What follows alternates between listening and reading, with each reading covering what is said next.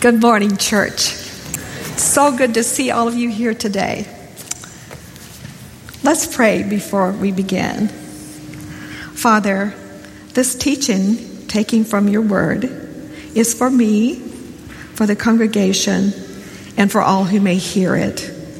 We pray now for the Holy Spirit to guide the presentation of the sermon and our thinking as we consider and apply your message to our personal lives. We pray in Jesus' name, amen. Well, church, today I have the privilege of sharing about something that is very precious to me, family. I know it's precious to you too. I just see all the precious children here and know that we enjoy having families. Of course, that term, as far as family, may mean different things to different groups.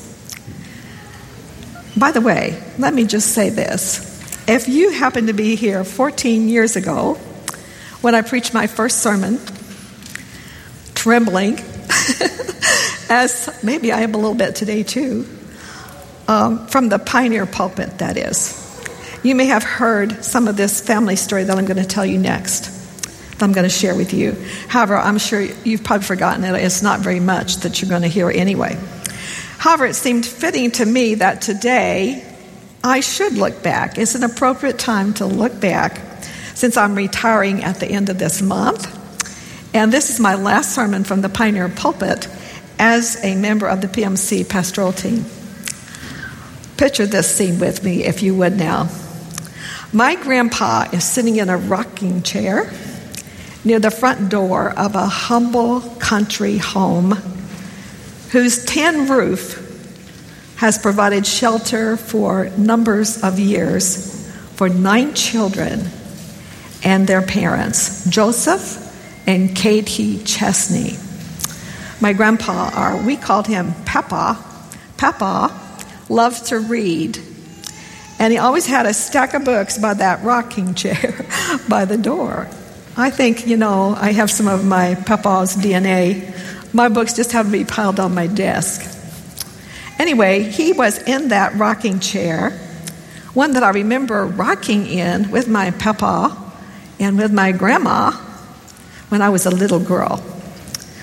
I've been told when Papa had time to rest in that rocking chair, which wasn't very often, he was very busy. Can you imagine trying to have enough money in the home with one person working to feed 9 children? So he was busy. But when he could sit down in that rocking chair, he would often have a book in his hand.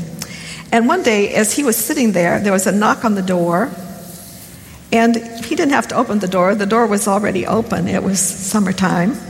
He just looked through the screen, and there's this young man. And he looked at him, and guess what that young man had in his hand? It was a book. It was a book. And so right away, I'm sure my grandpa was interested in why this guy has a book in his hand. In fact, he had several religious books with him, which he was selling.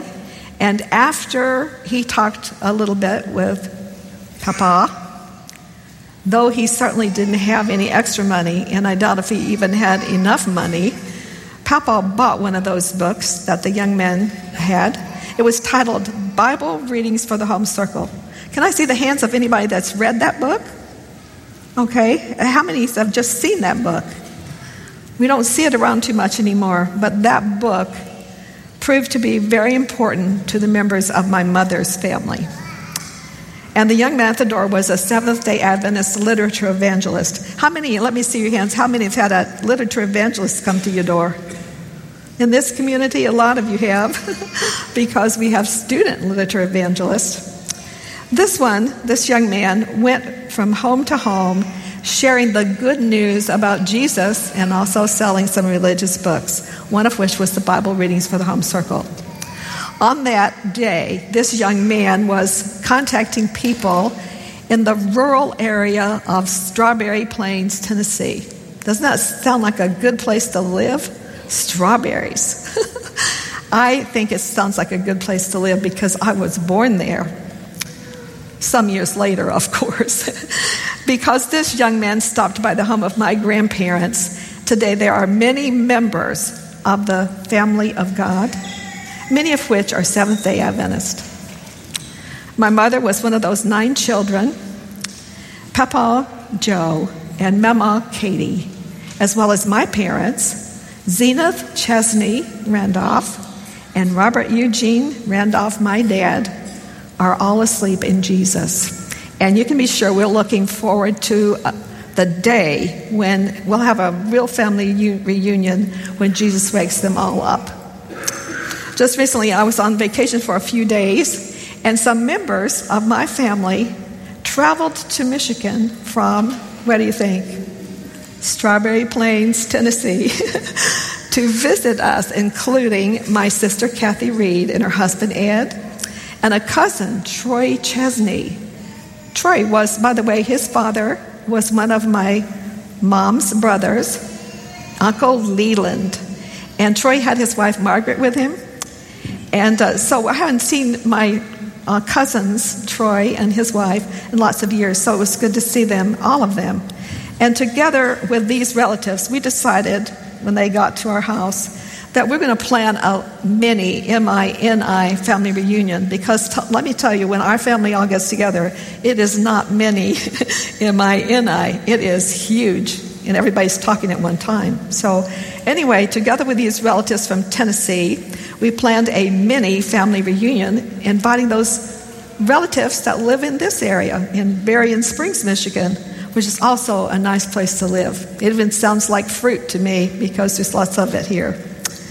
Our daughter and her family, Kara, Anna, and Richard Kerr, came, and my brother and sister-in-law, Gary and Karen Randolph. And by the way, Karen's 2 brothers happened to be visiting from the south, Jim and Harold Foote, and so they came. And then Krista and Cassie Metzger, that would be Gary and Karen's daughter and granddaughter, and their son, Kevin, and Shalini, his wife, Randolph. They're all from this area. They all showed up for this family reunion. And what a wonderful time we had. We ate supper together, we ate and ate, we talked, we remembered, and we laughed till our sides hurt. You can picture this, probably because maybe some of you have family reunions like that. And it was what Tennesseans call a regular hootenanny. Some of you look a little blank, like, what in the world is a hootenanny? And so I had to look it up because I really didn't know. I just knew that it was a big time together. But one definition of hootenanny is it's an old country word for party. So it's a party. And then we indeed had a party at our house.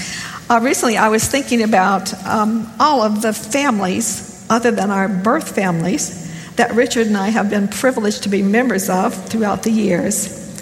From our college days as young parents, and now when we are grandparents of young adults. Through the years, we have served as church employees at academies and conferences and unions and one university. And we lived in Tennessee, Georgia, Florida, Michigan, Wisconsin, Ohio, and then Michigan again. We've been blessed with so many wonderful brothers and sisters in Christ. So, you heard me say, what I get to present about today is something that's precious to me, family. Interestingly, both Richard and I have lived longer in Michigan than we did in our birth states. So Michigan has a special place in our hearts. And as I look at you all this morning, by the way, if I was in Strawberry Plains, Tennessee, I would say, and as I look at y'all this morning, so looking back, I'll just say y'all. As I look at you, I see another family. It's our PMC family. And we've been here for more than 18 years. Wow, time flies, and we have lots of terrific memories that we've made. Today, in our time together, we want to focus on another family. And as we study, I think you're going to agree with me that this family is indeed the most important family of all. And as we read books in the New Testament that are attributed to the Apostle Paul as being the author, sometimes there's discussions about, well, maybe he wasn't the author, maybe somebody else was. but the books that are attributed to him, we find out that Paul was an evangelist, so he traveled. He went all over the place, and he was a church planter who raised up a number of churches, some of which were in Galatia, Thessalonica, Corinth, Rome, Philippi, Ephesus, and I'll try that again. Colossians people lived in Colossae. I believe that's it. Anyway, in Paul's loving letters of instruction and encouragement to the churches, we can see and we can hear how much Paul cared for his church families. And in many ways, he cared for them, such as he was a brother in Christ. He was a church father. He was a counselor and a teacher of Christians, new Christians, both Jews and Gentiles. And he was also a stewardship pastor. He was an encourager to new members and to young workers in the faith, training Timothy and Titus as some of those. Our focus today will be on a few sentences from one of Paul's letters, and it's the letter that was written to the churches in Ephesus. Ephesians was probably a circular letter where it came to one church, they read it, passed it on to the next church, and that was a common form, I'm sure, of communication at that time for the letter to be passed on. I've noticed in the Amish community, which Richard and I had an opportunity to get very well acquainted with when we lived in Ohio, we had Amish people that actually built our home there. And one of the things I've learned is that they do circular letters to this day. They send it to a family. That family adds on what they've been doing, so they add to the letter, and then they pass it on to another family. And this is, I'm sure, a big, long circular letter by the time it ends up back to them. As we have learned, Paul probably wrote Ephesians, the letter to the Ephesians, while he was a prisoner in Rome. And this was his second prison time in Rome, the one from which he eventually lost his life. And he did not leave the prison in Rome. So, as we turn to Ephesians 2 now and look at verses 19 through 22, in your Bible, or the words will also be on the screen. Here Paul is addressing the coming together of the Jewish and Gentile Christians. And beginning with verse 19 in chapter 2, we read, "Now therefore you are no longer strangers and foreigners, but fellow citizens with the saints and members of the household of God." Now, when we hear, "now therefore," what do we think? We think something happened before, don't we? Because those are connecting words, referring to something that Paul has shared earlier in the letter.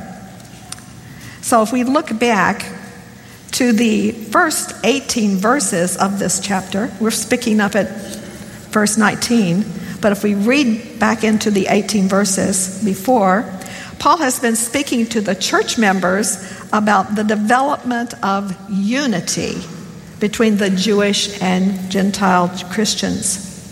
And I'm going to briefly summarize those verses. Here Paul reminds the Jews and the Gentile Christians that you who were formerly far off have been brought near or together by the blood of Christ, who is our peace. Christ has made both groups, the Jews and the Gentiles, into one body through his death on the cross, thereby reconciling the two groups of Jews and Gentiles into one man or one human race. Now if we look back at Ephesians 2:19 again and say, "Now therefore," or we could say, "So then, you are no longer strangers and foreigners, but fellow citizens with the saints and members of the household of God." In George Knight's devotional commentary titled "Exploring Galatians and Ephesians" on page 219, first of all, we learn that the Apostle Paul is excited about what God has done in Christ. Not only has he saved many people, but he saved them all on the same basis, that basis being grace. We all need it, don't we? We're saved by grace. But that identical approach to salvation leads to he calls it profound equality. Profound would be deep, intense, a profound equality among Christians that breaks down barriers and any airs of superiority and provides the basis for the unity of all God's people in his universal church. As noted, these quotes from Dr. Knight speak of God's universal church, which we can translate as the family of God. And in this same devotional commentary, he has shared 3 snapshots of the changes that have happened as a result of the Christian Jews and Gentiles becoming one race, our humanity, our one family. Here's snapshot number 1. I'm sorry I don't have this for the screen. So it starts out by saying, you are no longer strangers, but fellow citizens with the saints. The saints that he's referring to in this case are the Jewish Christians. Why would he do that? Is that because they were better than everybody else? First service, I heard a big no. That's true. They weren't better than anyone else. You will remember that in the Old Testament period, God had set the Jewish people apart as a holy nation. Thus, the Jews had been God's saints. And Paul, in his letters to the churches, he would often call them saints, wouldn't he? He would say, greetings to the saints at Ephesus, or something like that. So, these people were called saints because they had been appointed for holy living. And were they always saints? How many's read the Old Testament? Were they always saints? Are we always saints? I think that probably the answer to that is a resounding no. They weren't always saints. And they did not always live holy. So the Gentiles were not part of that restricted group at that time. They were outsiders and they were alienated, as stated in verse 12 of chapter 2. So backing up again in chapter 2. And they were strangers to the covenants of the promise. This is referring to the promise that God made to Abraham.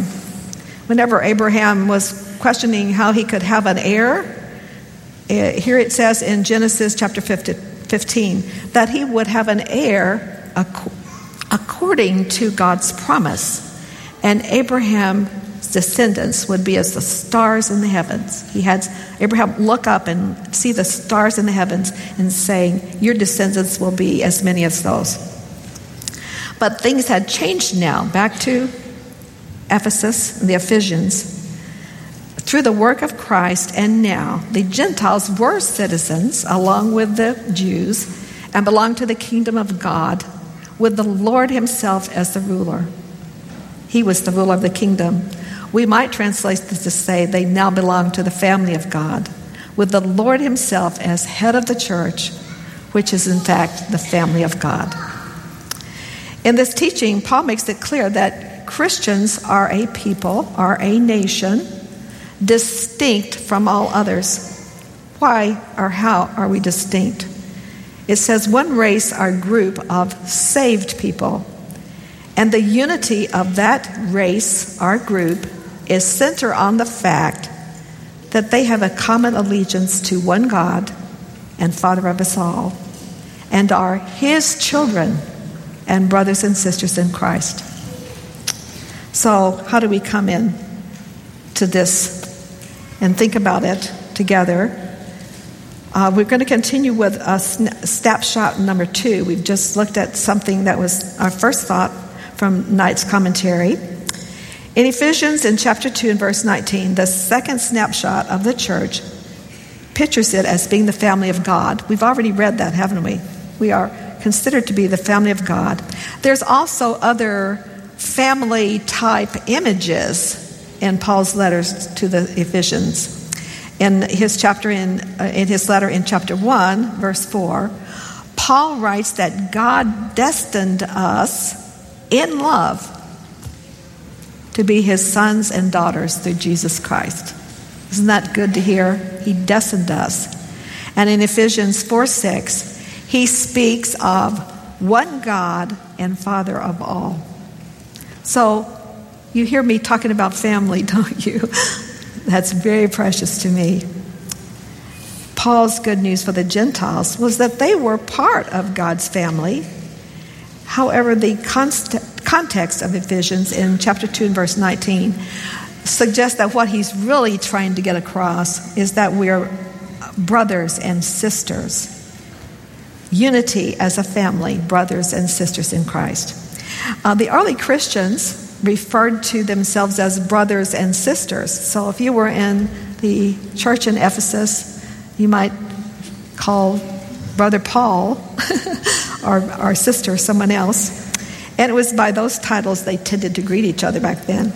And perhaps some of you remember, as I do, that it used to be very common in the Seventh-day Adventist Church often to refer to ourselves as brother or sister, and others as brother or sister. And thankfully, we still hear that some today. I have the opportunity to occasionally join the PMC jail ministry team, and with my brothers and sisters, minister to the inmates in the Berrien County Jail. As many of you know, one of the leaders of this group is Broderick Morris. I have noticed and appreciated so much that Broderick often ends his text messages with Brother Morris and refers to me as Sister Sharon. And we are indeed members of the same family, God's family. This is the final snapshot, number 3. And here Dr. Knight points out the emphasis on God's temple. He's referring to individual Christians. So we are the temple that is being built together in the dwelling place of God. Here's something I saw that helped me properly visualize what Paul is saying. Somewhere I saw this: 4 walls don't make a church. You do, I do, we do. We kind of sang that today together, didn't we? We sang during the children's story, I am the church, you are the church, we are the church together. So from this slide that's coming up now, this is chapter 2 still, and we're just to verse 20. Please note that this is a dynamic church. And why is it dynamic? The members are being built together. There is continually development, never ever finishes, into a place of God and Jesus, into a dwelling place for God and Jesus, who is himself the cornerstone. No church without a cornerstone. In his letter to the Ephesians, Paul gives us a picture of how the family of God, who is comprised of different stones, our family members from a broad range of backgrounds, are to be unified in the family of God. You know, I see Paul's letter to the Ephesians as a message to the Pioneer Memorial Church, where we are blessed to have many beautiful stones from all over the world. It's like a bit of heaven, isn't it? Say yes, amen, it is.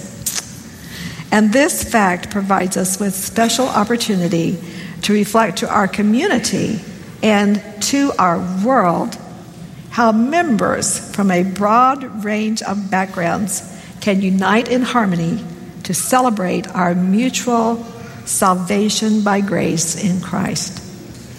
So what is the church? The Pioneer Memorial Church? It's clearly not just a building. It's not a club. It's not an institution, though we happen to be on the campus of an institution. Instead, it's a family of brothers and sisters who love one another. This is what God desires from us, true love for each other. You know, when we get to heaven, we're going to love God forever. And when we get to heaven, we're going to love our neighbors forever.